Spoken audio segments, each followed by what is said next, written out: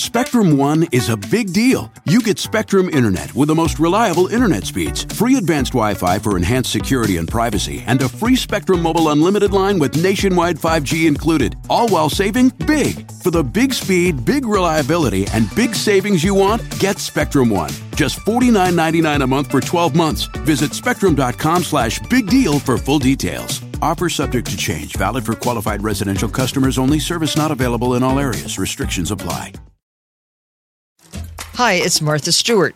You know, I spend a lot of time thinking about dirt. At 3 a.m., at all hours of the day, really.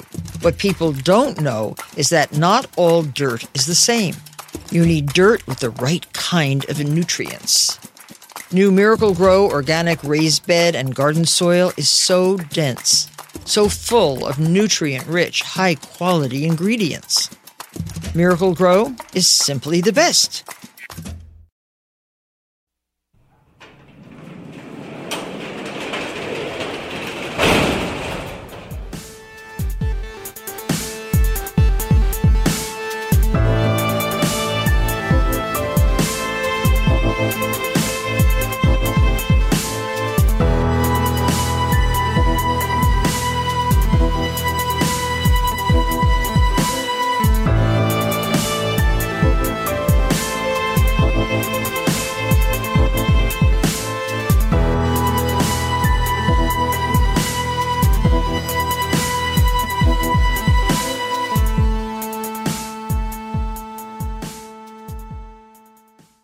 Welcome to True Crime Garage. Wherever you are, whatever you are doing, thanks for listening. I'm your host, Nick, and with me, as always, is a man that is now known for kicking clowns in the junk.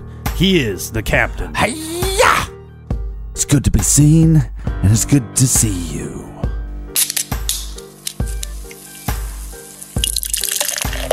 Today, Captain, we are drinking Kessler Trail Ale by the fine folks at Apple Blossom Brewing Company in Fayetteville, Arkansas. Garage grade 3 3/4 bottle caps out of 5. Check out this Belgian blonde ale. It is crisp and refreshing. The imported Belgian Pilsner and American Pale Malt create a delightful fusion of crisp, light malt flavors. Get yourself some malt liquor. And Kessler Trail Ale was brought to us by these fine folks. First up, we have a big thank you to go out to Nicole and beautiful Parts Unknown. Like your gym. Also in Parts Unknown, possible neighbors of Nicole's, we have Stephanie, Christy, and Miston. Yeah, but I think they're just in lot number 42, which are tents. And I think Nicole is in actual garage, and it's covered in canoes. Next up, we have Tony in Crown Point, Indiana. We've been getting a lot of love from the Crown Point area lately. That's because the captain used to be the mayor of Crown Point.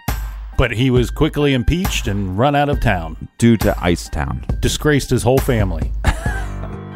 And a big we like your jib to Laura in Atlanta, Georgia. Next up, we have Shannon in Payson, Utah. And last but not least, a thank you to Amy in Grand Junction, Colorado. So thank you to everybody for buying us around for this week's show. If you want to buy us some beer for next week's show, go to truecrimegarage.com and click on the donate button. And we like your jib. And we just added a new feature to the website. So if you want to listen to the show, you can go to truecrimegarage.com and listen there. And hopefully you're able to listen at work. And also don't forget you can follow us on Twitter, Facebook, Snapchat, Instagram, Untapped, all social media at True Crime Garage. Thanks for listening. Thanks for telling a friend. And that's enough of the business. All right, everybody gather around, grab a chair, grab a beer. Let's talk some true crime.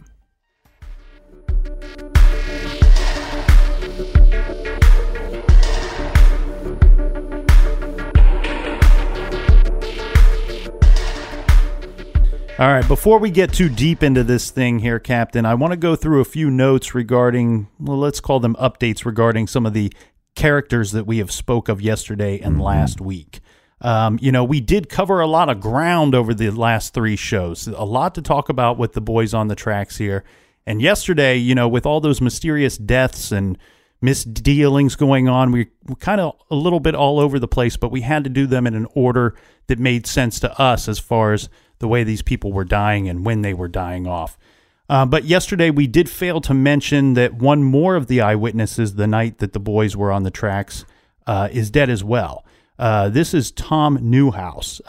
He was the guy, remember the boy that was in the bushes? He was out with friends, claimed that he was looking for marijuana plants and happened to see teenagers on the tracks with several men. Right. One of those men he identified as Dan Harmon, and he knew Dan Harmon because Dan Harmon at one time had dated his mother. So very obvious that he would be able to identify him.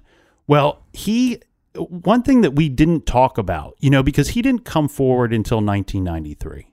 And there are some questions, how legit is this story? He comes forward 6 years after the fact. Right. Well, when he comes forward with this story, now at the time, the local investigators didn't put a whole lot of weight into his story.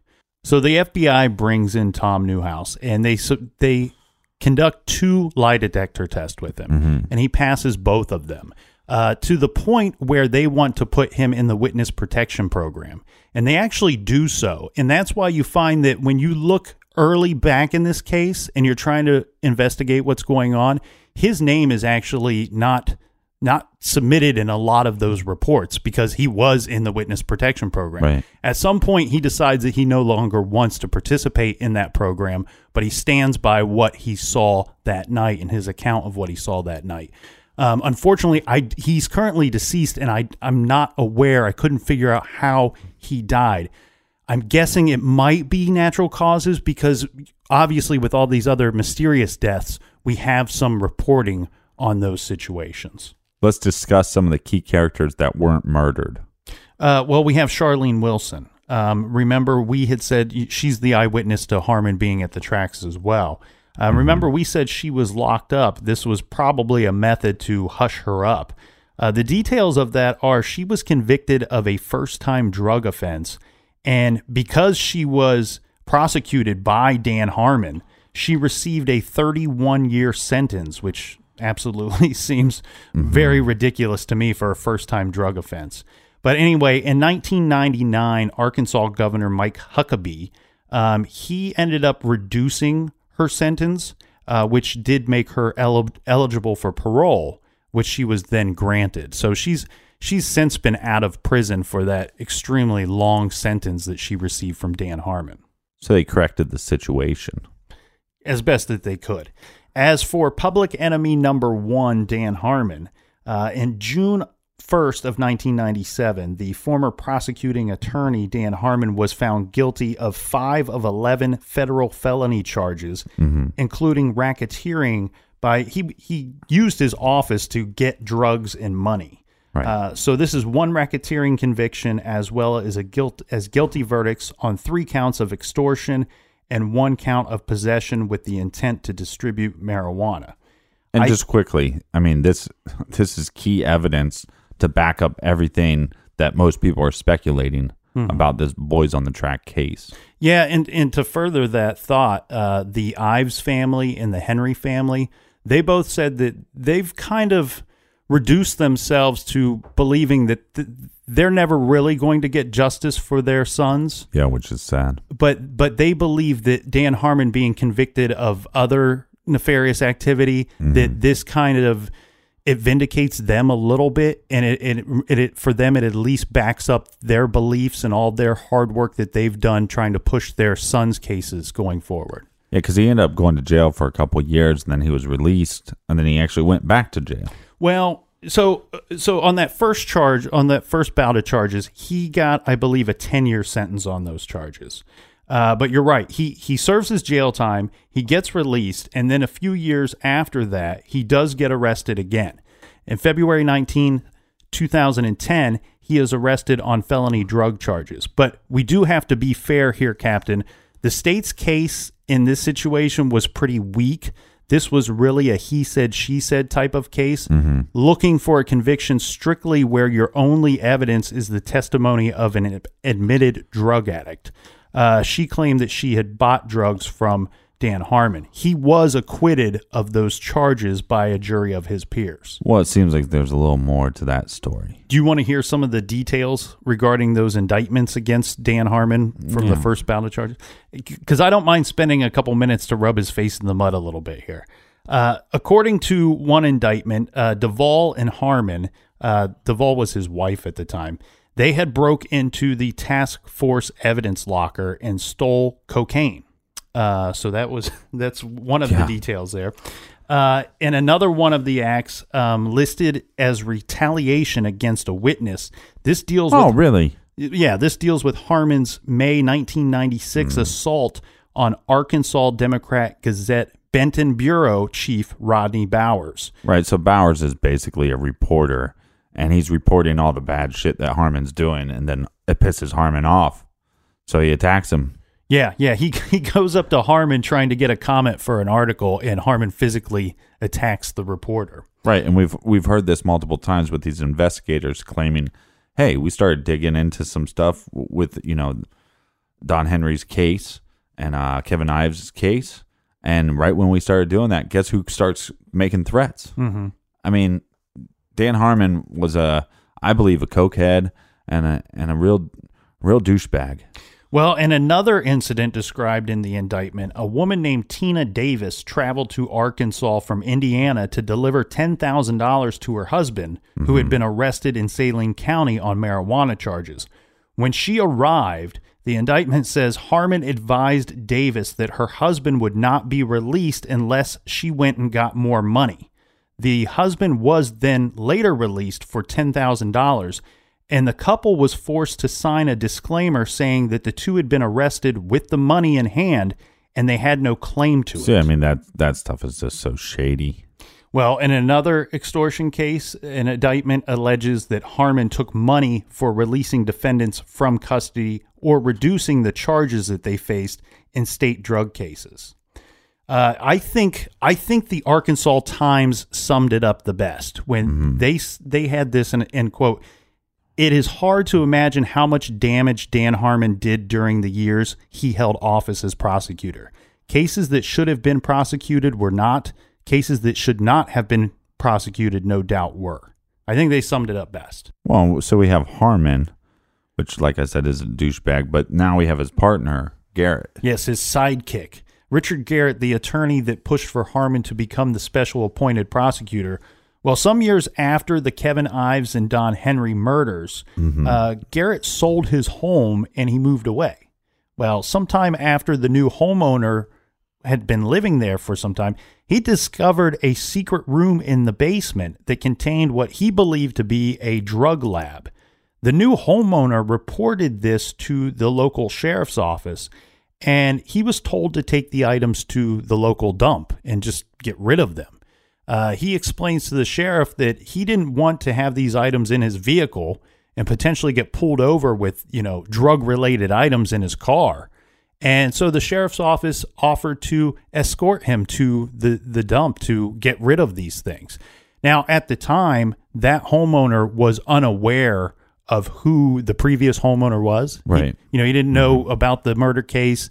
He wasn't from around there, and he didn't know Richard Garrett's involvement in this actual case. I haven't heard from this guy in a while. I mean, I call, I write. He never returns my calls. What's going on with my good buddy, Fahmy? Well, yeah, Fahmy Malik, the medical examiner that deserves to have been locked up, in my opinion. They should have shot him in the kneecaps. But instead, in 1991, Dr. Malik was promoted. He got a new job. Congratulations. Oh, good for you.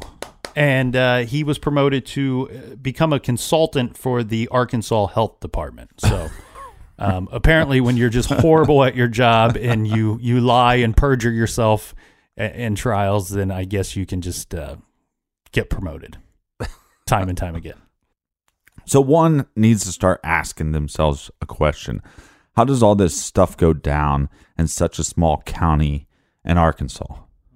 Right? Mm-hmm. Well, this is all connected to an airport. Yes. Yeah, so let's talk about a small place in western Arkansas called Mena. It's about 160 miles west of Little Rock. Mm-hmm. It's a tiny town that has been the locale for persistent reports of drug smuggling, gun running, and money laundering. Mm-hmm. There's been a number of allegations that have been made about the use of Mena, which is the Intermountain Municipal Airport, as a CIA drop point in large-scale cocaine trafficking, this beginning in the 1980s. Several local, state, and federal investigations have taken place in relation to these allegations. Yeah, and a lot of people believe that these operations were set up by the Reagan administration. Yeah, the topic has received some press coverage, and these include allegations of awareness, participation, or maybe even a cover-up involving prominent figures such as Ronald Reagan, Bill Clinton, George H.W. Bush, and of course, Saline County Prosecutor Dan Harmon. This is where another name comes to light, Barry Seal. Yes, Barry Seal was a name that we mentioned yesterday. He was a gun runner, drug trafficker, and covert CIA operative. He was murdered in a hail of bullets by the Medellin cartel hitmen outside of a Salvation Army shelter in Baton Rouge, Louisiana. A lot of the stuff that started in MENA started in the 80s. This was when Seal based his aircraft at MENA's Intermountain Regional Airport. Seal was employed by the Medellin cartel as a pilot and drug smuggler. He transported numerous shipments of cocaine from Colombia to the United States and earned a good deal of coin doing so. After successful runs into his home base in Louisiana, he moved operations to the infamous airport facility in Mena, Arkansas. There, he bought, sold, and operated many airplanes. This included the C-123 transport plane supplied to him by the U.S. Drug Enforcement Agency. Right, so let's get this straight. He's working for the CIA, and he's also working for a drug cartel. Yes. So he's playing both sides of the fence. Yeah, he's doing double duty. And I tell you what, you can look into this thing. This portion of what's going on in Arkansas is very cumbersome. It's extremely cumbersome. If you there's things out there that you can watch, you can listen, you can read about. It's pretty well reported, even though a lot of people say, I've never heard of this. But like we said yesterday, people in Arkansas have known about this for 30 years. Right. It came up in the late 80s quite a bit in the national news, and it came up again in the early 90s. This would be when Clinton was taking over, moving into the White House.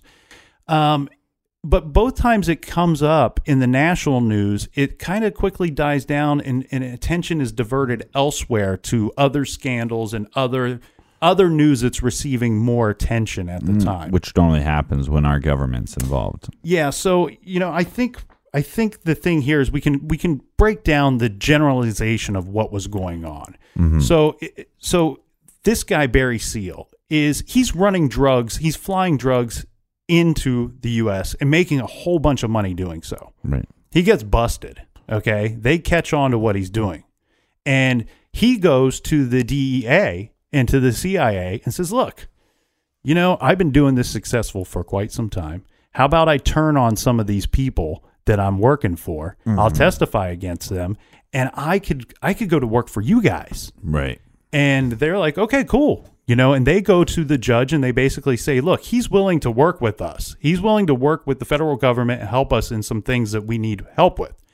So they reduce his sentence, and eventually he does go to work for these people. And now, there are people out there that are going to say, no, he never worked for them. Well, I can tell you this, that after he died, the IRS went after a lot of money they believe he had. Right. They wanted, listen to this number.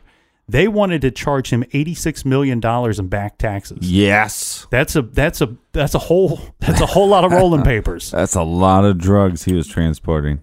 Yeah, somebody estimated that he may have moved anywhere between $3 and $5 billion of cocaine into this country. Well, basically, he was the drug version of Frank Abagnale. And for those who don't know who Frank Abagnale is, they might have seen the movie Catch Me If You Can. It was a guy that was doing a bunch of bank fraud, and instead of just sending him to jail, they said, hey, why don't you come work for us? You'll be basically on, I think, lifetime probation, basically. Right. So what happens here is That's Frank Abagnale, not Abagnale. So after he's busted, he's now working for the CIA. And the CIA wants to... There's a civil war going on in Central America at the time. And basically our government figured out that, okay, Team A is the good guys and Team B is the bad guys. So we want to help Team A win this civil war because it will benefit us. Well, our Congress and the American... Right, but hold on. But that doesn't make them the good team. It just makes the team that we're going to use. No. I'm just saying what the thinking was at the time. It's not definitive who was the good guy or the bad guy. What I'm saying is that our Congress and the American people said, no, we're not going to get involved in this. We're not going to help either side. Well, basically our government said, you know what, we're going to in the interest of national security, we're going to help this one side anyway. And so they are running guns and running parts of guns to this country. And they employ somebody like Barry Seal to do so because he has this big plane that he's running out of the Mena airport. And this is a C-123. It basically looks like an Army cargo plane, one of those big, heavy planes. Now, he had made modifications to the planes that he was running so that he could travel extended distances without stopping for more fuel. He's basically rigging up these planes, right? Which is not cheap to do so, I'll tell you that. The thing is here, I kind of found this funny. He nicknamed his plane the Fat Lady. So he was basically flying guns or parts of guns to Nicaragua.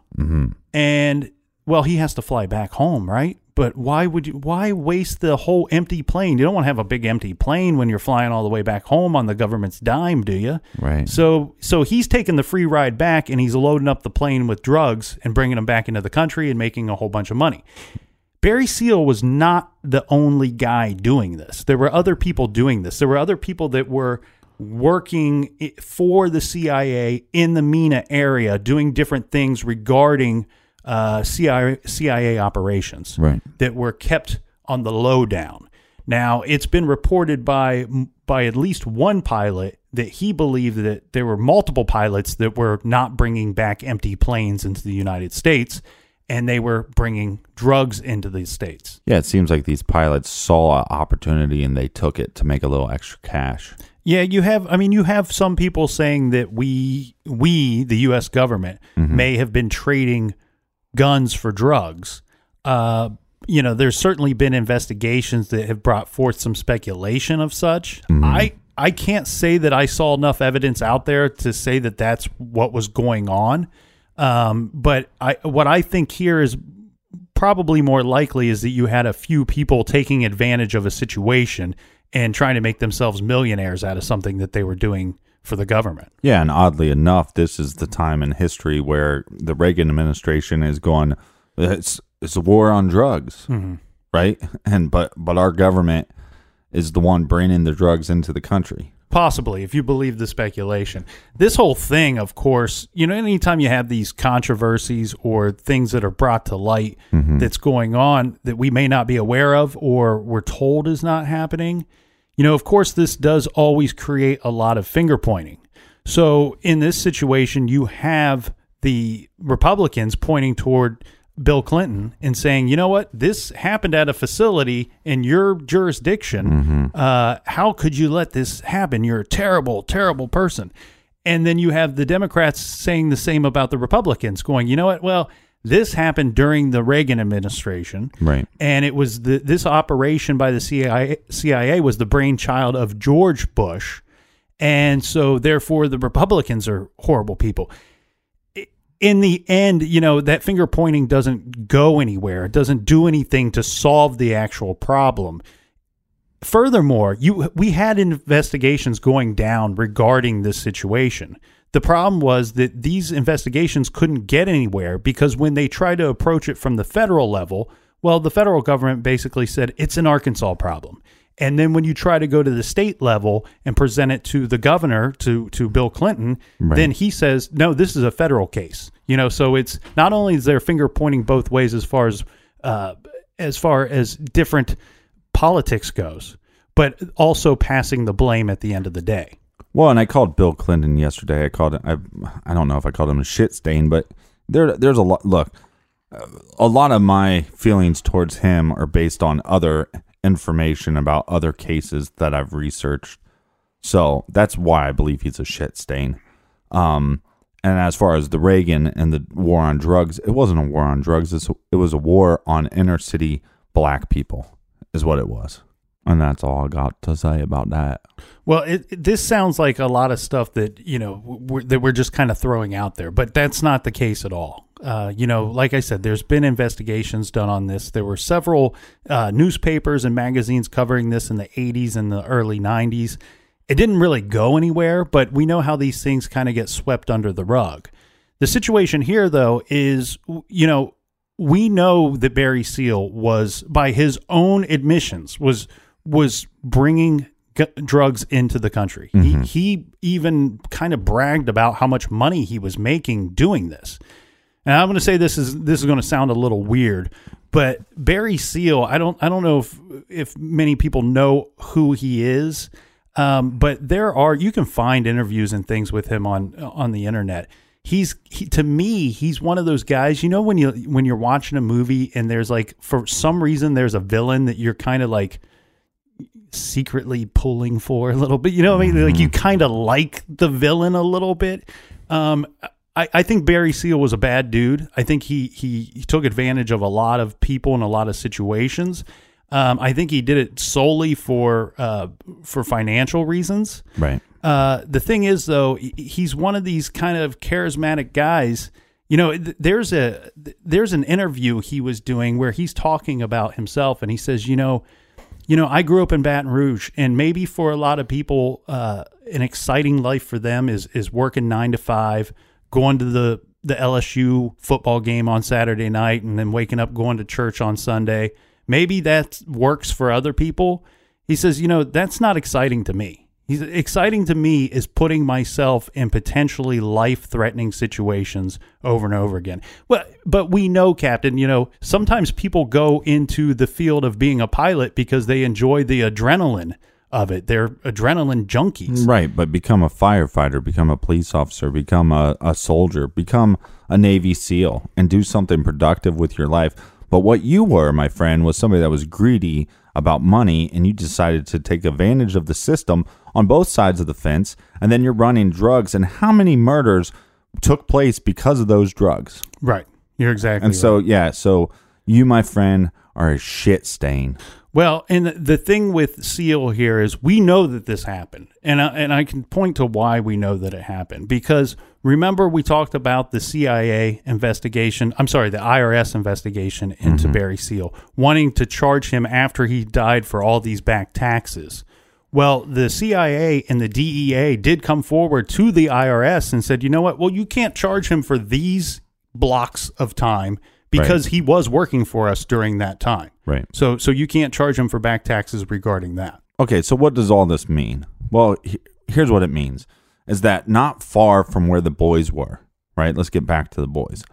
Not far from them is this Mena Airport, where drugs and guns were coming into, and the reports of planes stopping short of the airport, landing by the train tracks, making drops. That all happened with Dan Harmon. What happens with Dan Harmon? Oh, he's caught selling drugs, running drugs. So all that part of the story is true. So if you didn't believe that part, there's your proof. On top of that, so we know why the boys, we don't know why the boys were out there, whether they were hunting, whether they're trying to spy, maybe they were trying to intercept the drugs. We're not for sure, but we do know that they were out there at the same time that a drug drop was happening. So we know that is true. And if we believe that to be true, then we believe that these boys were murdered. They were put on the tracks. All these eyewitnesses that saw things and talked, then were killed to cover this up. That's what we know. That's the... Right. That's and the thing furthermore on that point is that you have to have boots on the ground in this type of operation. So you got Barry Seal bringing drugs into the country. You have another pilot that was working for the CIA saying that he believed that multiple pilots were doing this, that Barry Seal was the kind of the big fish. He was the fat lady, like he named his airplane. Right. And so the thing is, you have to have boots on the ground because you can bring drugs into this country. It doesn't get you anywhere financially unless you can sell them to somebody. And once you sell them to somebody, then you have to launder that money. So now you have all these little local corruptive things going on at the same time. All right. So I think we're to the point where we should just really kind of dive into our thoughts and feelings on this matter. And let's do that right after this quick beer break.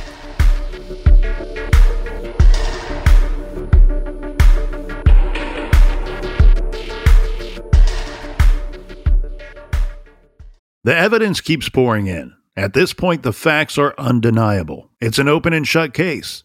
Monopoly Go is the most fun you can have in a mobile game. Everyone is still talking about Monopoly Go, for a good reason. It is an absolute hit. Millions of people pass Go every day because this game is always bringing something new to the table. Like countless crazy tournaments you can join with your friends as partners or teams. Or timed events offering bonuses like massive multipliers or rent frenzies to help you get huge rewards.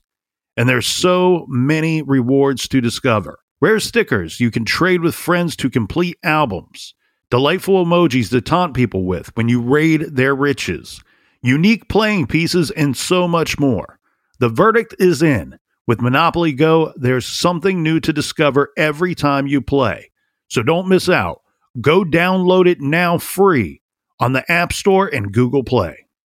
This show is sponsored by BetterHelp. We all carry around different stressors, big and small. When we keep them bottled up, it can start to affect us negatively. Therapy is a safe space to get things off your chest and to figure out how to work through whatever's weighing you down. If you're thinking of starting therapy, I highly recommend that you give BetterHelp a try. It's entirely online, designed to be convenient, flexible, and suited to your schedule. Just fill out a brief questionnaire to get matched with a licensed therapist and switch therapists anytime for no additional charge. Get it off your chest with BetterHelp. Visit BetterHelp.com/garage today to get 10% off your first month. That's BetterHelp, HELP.com/garage. This show is proudly sponsored by BetterHelp. Check out BetterHelp.com/garage today. Do you want to set your child up for success? Of course you do. That's why you need to check out IXL Learning today. IXL Learning is an online learning program for kids covering math, language arts, science, and social studies. IXL is designed to help them really understand and master topics in a fun way. It's powered by advanced algorithms. IXL gives the right help to each kid, no matter the age or personality. There's one site for all kids in your home pre-K to 12th grade. Kids could use it at home on their computer or on an app on your phone or a tablet. No more grading those worksheets. IXL grades everything for you. 1 in 4 students in the U.S. are learning with IXL. IXL is used in 95 of the top 100 school districts in the U.S. I love recommending IXL Learning. Kids can learn at home or on the go. And all my friends and family that are using it absolutely love it because it's so easy to set up and so easy to use. And even the kids that I've recommended it to their parents have told me, hey, Captain, thank you. I was having problems in math and my parents couldn't help me, but IXL could. Do you want to get your kids back on track, or do you just want to get your kids ahead? Do so with IXL Learning. Make an impact on your child's learning. Get IXL now. And True Crime Garage listeners get an exclusive 20% off IXL membership when you sign up today at IXL.com/garage. Visit IXL.com/garage to get the most effective learning program out there at the best price. Check out IXL.com/garage today. Warmer, sunnier days are calling. Fuel up for them with Factor's no prep, no mess meals. Meet your wellness goals in time for summer thanks to the menu of chef-crafted meals with options like Calorie Smart, Protein Plus, and Keto. Factor's fresh, never frozen meals are dietitian approved and ready to eat in just 2 minutes. So no matter how busy you are, you'll always have time to enjoy nutritious, great tasting meals. With 35 different meals and more than 60 add-ons to choose from every week, you'll always have new flavors to explore. Crush your wellness goals this May with dietitian-approved meals and ingredients that you can trust. Make your day delicious, from breakfast to dessert. Stay fueled with easy, nutritious options. Treat yourself to restaurant-quality meals that feature premium ingredients like filet mignon, shrimp, and blackened salmon. I am new to Factor, and I have been loving every minute of it. I have a problem, and it's called lunch. Some days I need to pack a lunch, and some days I work from home. Whether I'm at home or whether I'm on the go, Factor is fueling my lunch from now on. Head to factormeals.com/truecrimegarage50 and use code truecrimegarage50 to get 50% off your first box, plus 20% off your next month. That's code truecrimegarage50 at factormeals.com/truecrimegarage50 to get 50% off your first box, plus 20% off your next month while your subscription is active.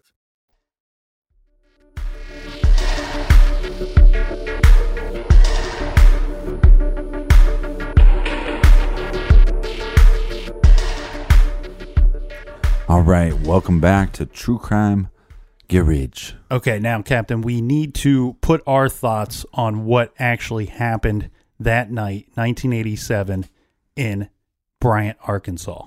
Well, I just want to first say, hey, thanks to all the listeners, right? Mm-hmm. Because this is a four-parter. It's a whale of a case, probably the biggest case that we've done. Just with the Mena Airport stuff, we probably could have, just with that whole drug running and gun running conspiracy, we probably could have went on for 4 hours about that. Me and you are not super fascinated by that portion of this case. No, I'm not going to lie. Doing the research on the Mena portion of this, and we would be remiss if we didn't bring it up, because it's certainly part of this case at some part, right? Right. But the problem here is it was a cumbersome portion of the investigation in this case. Mm-hmm. It's huge. You could spend weeks. Some people have spent years trying to figure out that whole situation. I found it to be, the research portion of that, to be rather boring, to be completely honest with you. And I think our main thing was, when you have 16 and 17-year-old teenage boys, we can relate to that and being those age and being males ourselves, mm-hmm. and to want to kind of explore what the heck's going on. And I think that's the part that we were more fascinated with. Yeah. So now, Garage Thoughts with your host, Nick and the Captain. Yeah, with Jack Handy. How about you start so we get the good, intelligent stuff first? Okay. Because my stuff will probably not make that's any sense. That's setting the bar a little high. But I think you hit the nail on the head there, Captain. So this case for us was about Don Henry and Kevin Ives, about those two boys being murdered, and then it being called an accident. This case, I didn't know anything about the Mena portion of this case, to be honest with you, until several months ago. Mm-hmm. Now, I knew about the Boys on the Tracks case from way back when we were kids. They featured this case on Unsolved Mysteries. I believe it was in the first season, maybe the second, but it was ages ago. And that's streaming now somewhere. A lot of listeners were saying, you got to check this out. It's like, hey, if you listen to the show, we're big fans of Unsolved Mysteries. We've seen it. Mm-hmm. Well, and there's some things that they talk about. I went back and watched that episode, and there's some things that they talked about in there that we didn't really address yet. There was some leads at the time of a man in camouflage fatigues. Actually, well, let me get this right, because there's a couple different stories here. There's one story of a man wearing a camouflage jacket having shot at police. There's another story that's almost identical, with the exception of, they say, in military fatigues, which to me, camouflage jacket, military fatigues means a very different uniform or outfit that this person was wearing. Now, the thing here is, I when looking into this case, you got to follow the leads. That might have been a lead back then. It's not a current lead today, because we know of all these other confessions, of all these eyewitness statements that have come out after the fact. Mm-hmm. The thing here is, Captain, I want to kind of talk about this in a sense that it is, I'm going to use the trickle-down effect, okay? Because what I think really happened here, as far as Mena is concerned, is that we have a situation where, yes, our government was probably doing some stuff that wasn't all on the up and up. Were they trading guns for drugs? I'm not willing to 100% agree with that. I saw more evidence of these people doing this on their own, these pilots doing this on their own, where they were taking advantage of a situation. Now, we brought up Barry Seal. Now, the thing here is Barry Seal was murdered and dead before Kevin Ives and Don Henry were killed that night. He was killed about a year beforehand. Why do we bring him up? Because we know he admittedly came forward and said, this is what I'm doing. And if we believe Barry Seal, this is absolutely going on, and this is absolutely happening. Now, I believe that they were running lots of drugs into the Arkansas area using these airplanes. And the thing here is, like I said before, you have to have boots on the ground. You can't turn that drugs into money without somebody on the ground selling it and distributing that product for you. The problem here is the trickle-down effect. When you have people at a high level maybe doing some things that aren't completely on the up and up, when you set out to do something that might not be 100% right, sometimes you find yourself then doing other things that you never set out to do that are completely wrong too, to cover up that first misdeed. And I think that we see a situation here where that started at the top and it worked its way into a very bad area. And the thing regarding Reagan, regarding Bush or Clinton, do I think that they had some involvement in this? Yes. Yes, I do. I think that this was an operation that they were aware of. I want to not believe that they were fully aware of all the drugs that were coming into the country as a result of what they were doing. The thing here is, though, you have to have people in somewhat of power. You can't have a bunch of thugs on the ground moving this product for you. They had to have some kind of security in doing what they were doing. Barry Seal is not just going to go out and do something like this. People that are cohorting with him are not just going to go out and do something like this and then put millions of dollars of drugs into the hands of street thugs. It's just not going to happen. And I think what we had here, Captain, is that we have Dan Harmon, somebody that was a person that carried a certain amount of power. He had a certain amount of leverage on everybody. Some of that was because of positions that he held within the county. Some of that was because he was dealing drugs at a high level to these other people. And, I once had a man tell me that sometimes in some situations, law enforcement is nothing but a bunch of thugs or a bunch of gangsters with a badge. And I think in this situation, we see that. We see that with the two officers that we spoke of, Jay Campbell and Kirk Lane. I think that they were Dan Harmon's bodyguards. They were his muscle because they could use their toughness as not just their toughness in brute force, but their toughness because they carry a badge and their authority. And they misuse their authority the same way that Dan Harmon did. Right. And we fully support law enforcement that believes in the oath of serve and protect. Yes. And I think what happened here, Captain, I think we have a situation. Dan Harmon, as I said, I believe he's no better than your average street thug. Shitbag. He's probably even worse because he has the authority to cover things up and do unspeakable things and get away with them. The thing here is I peg him as a drug user. I peg him as a hardcore drug user that probably used drugs with other people in power in the area. And at some point he realized, you know what, I can turn this little fun drug thing that I got going on, I can turn this into a business. And I have the authority to do so. And he recruited these officers to get his back. And what happened was yes, I believe there was a drug drop. I believe that Dan Harmon was there to get that drug drop. Now, the thing here is, do we have a situation where, there was rumor maybe Kevin Ives and Don Henry were privy to this information and that they went out there and had possibly stolen a previous drop and intended to steal an additional drop. And that Dan Harmon and his goons were out there that night to keep an eye on their product, and they were going to use whatever force necessary if they caught who they believed was stealing their drugs. Now, the thing here is, when you're doing bad things and you're doing shady things, you're working with other shady characters. There's a good chance, I don't believe Kevin Ives and Don Henry went and stole that drug drop. I don't think so. I don't even think it was their intention to go out that night and steal whatever was being dropped from the sky. I think you have a situation where you got a bunch of bad people working together, doing bad things that are illegal.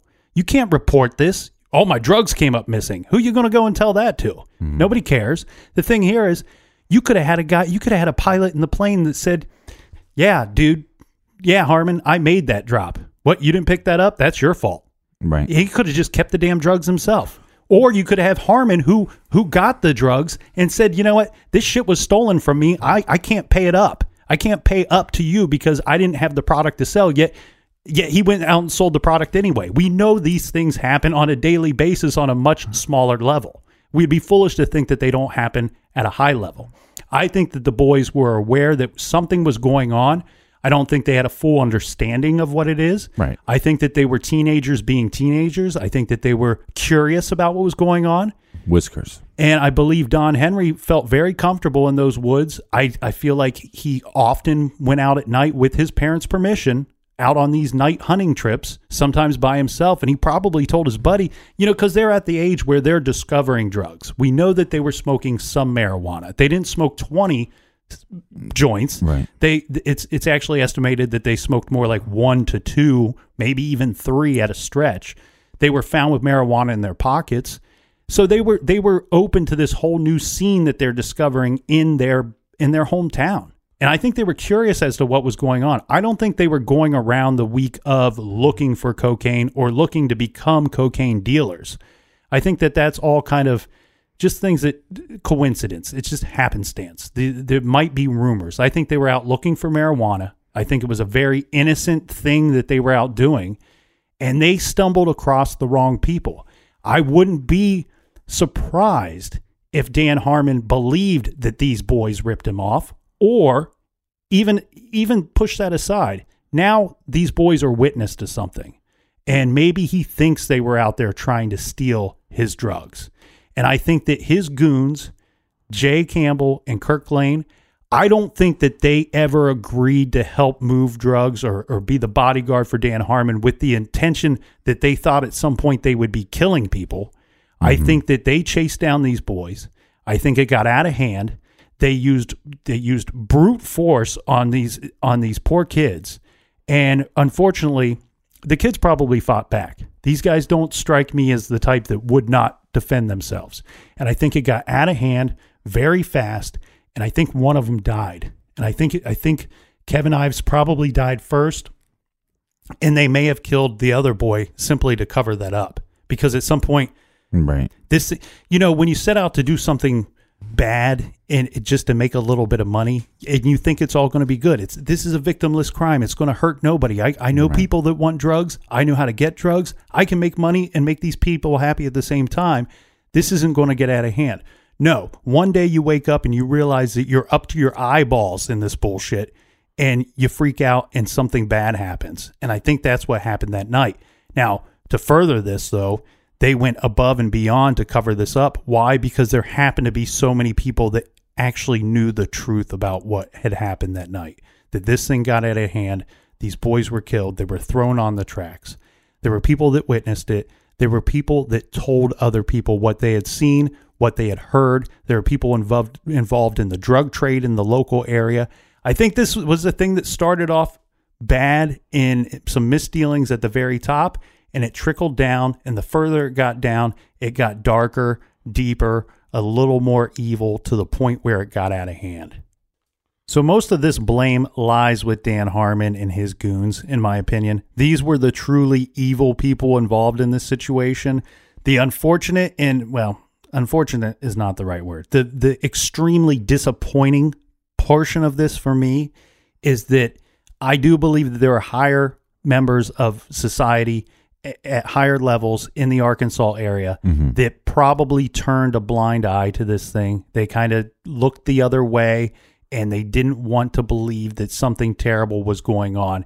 And by doing nothing, ultimately, in my eyes, they did something wrong.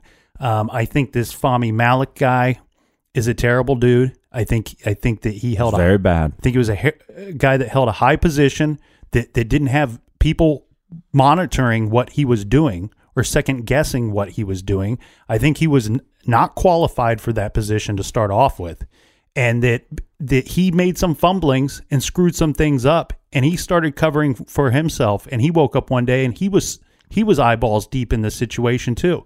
And then at some point, he was either able to be bought off with either money or fear. And I think that he lied about a lot of things, which ultimately made investigations go nowhere. We're in a situation here where it will be 30 years come this August that those two boys were murdered. And you know what? I don't think that we're going to see any justice for those two boys. I do like that the families feel somewhat vindicated because Dan Harmon did serve some time. There are some other people that were probably involved in this that are no longer around. We're not going to see any justice, though, for those two boys. And that's an unfortunate situation. And is that your final thoughts?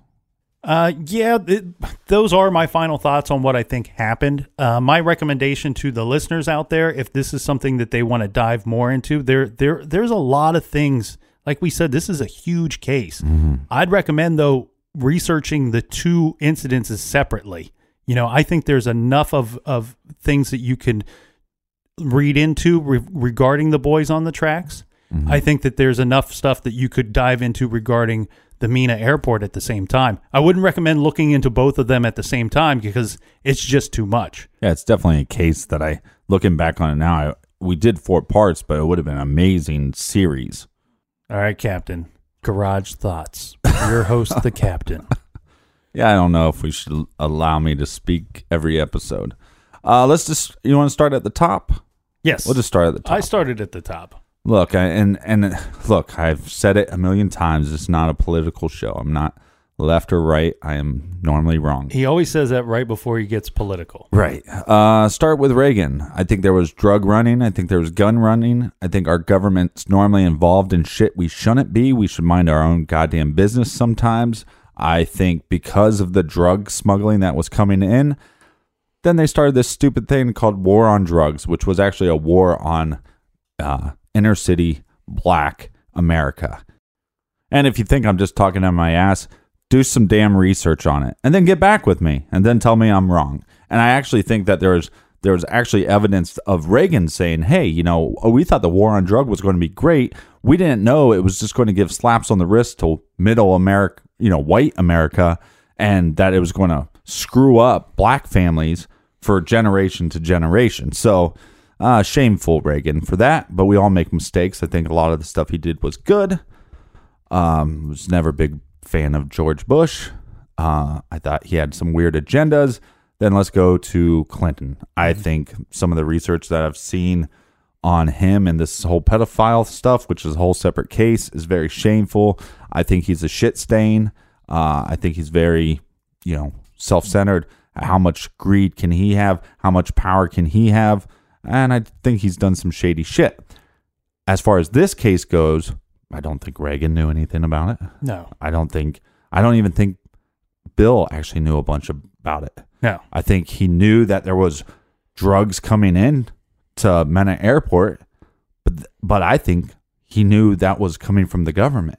Mm-hmm. So how much is he supposed to say? And I know that the government probably knew that there was probably some drug running on the side, and we just can't do much about that because we're doing some shady shit. Mm-hmm. So I believe, like you said, at some point these pilots had this opportunity.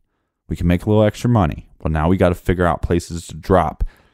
Just so happened that this airport was close to this town, mm-hmm. and there was some dude there, named Dan Harmon. That's a bad hombre, right? Mm-hmm. And that's what happened. It got mixed up, and I don't think. Look, I don't know if the boys were going out there to steal drugs. I mean, I've done some stupid shit when I was 16 and 17 years old. I had some stupid ideas, right? Mm-hmm. So I wouldn't put it past them, but even if they were, you shouldn't end up dead. Right. You're a 16 and 17-year-old kid. Did they fight back? Hopefully. Because, look, at some point, if an officer is using his powers for bad, at some point, defend yourself. And I think that's probably what happened.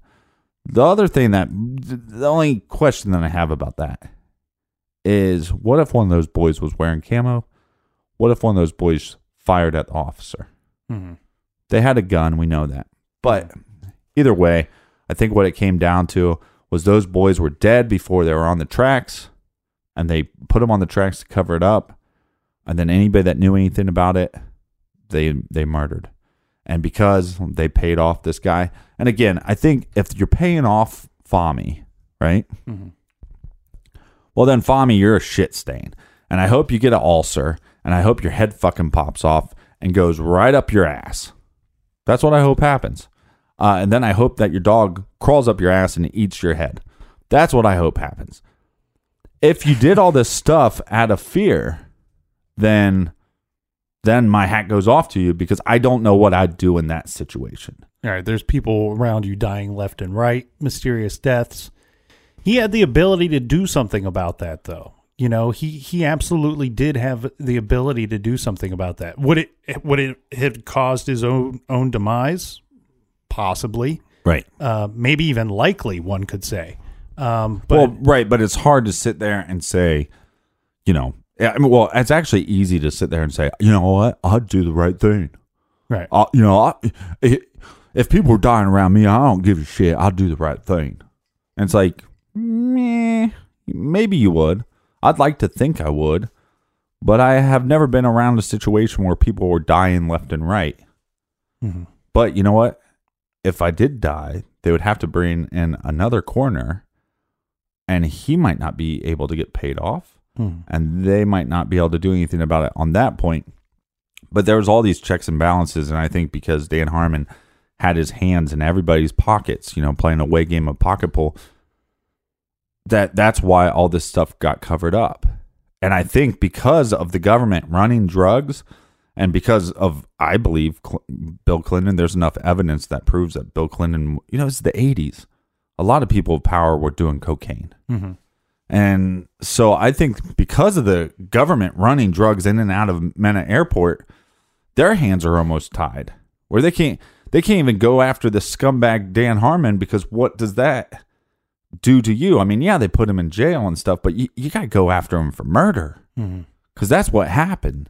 There's two boys that are dead, 16 and 17 years old. They never got to the point where they're old enough to vote for, you know, the left or the right. Mm-hmm. They don't have that right. They didn't make it to the age where they could drink a couple beers in the garage and talk about some crime.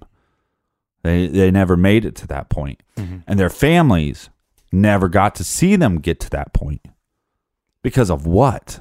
Because of some douchebags that wanted to make a couple extra bucks? Because they got into, normally when you get into a political power and a political system, you're there to serve, right? That's your job. Yeah. But all these people, the paycheck was too small. I don't want to just serve. It's about me. It's about me. You know, in this country, you know, on a side rant, we're all becoming a little too much me, me, me, me. And I think it's bullshit. It's horse shit. Well, and it's like I said, for me, it starts off with Dan Harmon and other people at his level being drug users. I think that's where it starts for me, is that they were already compromised people because they were drug users. They weren't able to clearly understand or should have clearly understood what their power meant, and that they are there to serve the people. They're there to protect the communities, and this drug addiction, this drug habit got in the way, compromised them from the very beginning. And that's what led to him selling drugs and others in the area selling drugs. And, you know, if somebody asked me, you know, well, Nick, why the hell would so many people be quiet about this? Well, we're not talking about, you know, when we say Barry Seal and they estimate between 3 and 5 billion, that's with a B, not with an M. That's a B, $3 to $5 billion that he brought into this country. Now, he was bringing those in through multiple states. But the thing is, we believe other pilots were probably doing this as well. Mm-hmm. We're not talking about $50 or $100 here or there to this guy or Joe at the local supermarket look the other way. We're talking about potentially hundreds of millions of dollars that's being spread around because of the stuff that's being brought in. And you know what? Guess what? Tim down at the grocery store, I'm not asking you to do anything wrong, but here's some free drugs. Here's $2,000. I'm just asking you to say you don't know anything about the situation. Right. I'm just asking you to keep quiet. Just keep my name out your mouth and we'll be fine. It's very frustrating. I can tell by the way you're stomping around the garage here as you gave that very angry speech there. But the thing is, the mission was to set out to figure out who killed these boys. Was it a murder to begin with? Yes, we established that.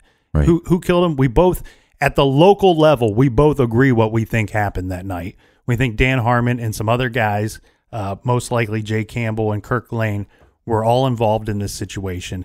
And then they spent almost 2 years covering this thing up, Mm-hmm. So I think at the local level, we set out to kind of figure out what happened to these two boys. We didn't set out to, correct 40 years of the U.S. government's foreign policy. But regarding the boys on the tracks, I think we agree what happened that night. Right. And I think at the end of the day that people of power and people of money get away with a bunch of shit. Mm-hmm. And I just want to take the moment to say, to Don Henry, to Kevin Ives, to their family members, if anybody's listening to this, we are sorry for your loss, and we're sorry that there wasn't justice, for you and your family and your loved ones. Mm-hmm. All right, now it's time for mini beers. Yeah, well, I'm all worked up. It's going to be an angry drive home from the garage today. We got a recommended reading for the week. We do. This week we're recommending He Killed Them All, Robert Durst and My Quest for Justice by Jeanine Pirro. Jeanine's a former prosecutor and the true hero of the hit HBO documentary series The Jinx. Mm-hmm. She offers the true story of her 15-year investigation into the accused murderer Robert Durst for the disappearance of his wife. And we all know that Robert Durst, he escaped police investigation into that crime. Jeanine always believed that Durst was guilty, and in this book, she makes her case beyond a shadow of a doubt, revealing previously unknown secrets about his crimes. So check out this. You got to check this out because they cover a lot of stuff that was not covered in the documentary. Check out He Killed Them All, Robert Durst and My Quest for Justice by Jeanine Pirro. You can do that by going to our website, truecrimegarage.com. Click on the recommended page and pick up one of our many recommended books today using that Amazon banner. That's a big case. I want to thank everybody for tuning in, listening, subscribing, telling a friend. I want to thank the captain for another great week here in the garage. Until next week, be good, be kind, and don't litter.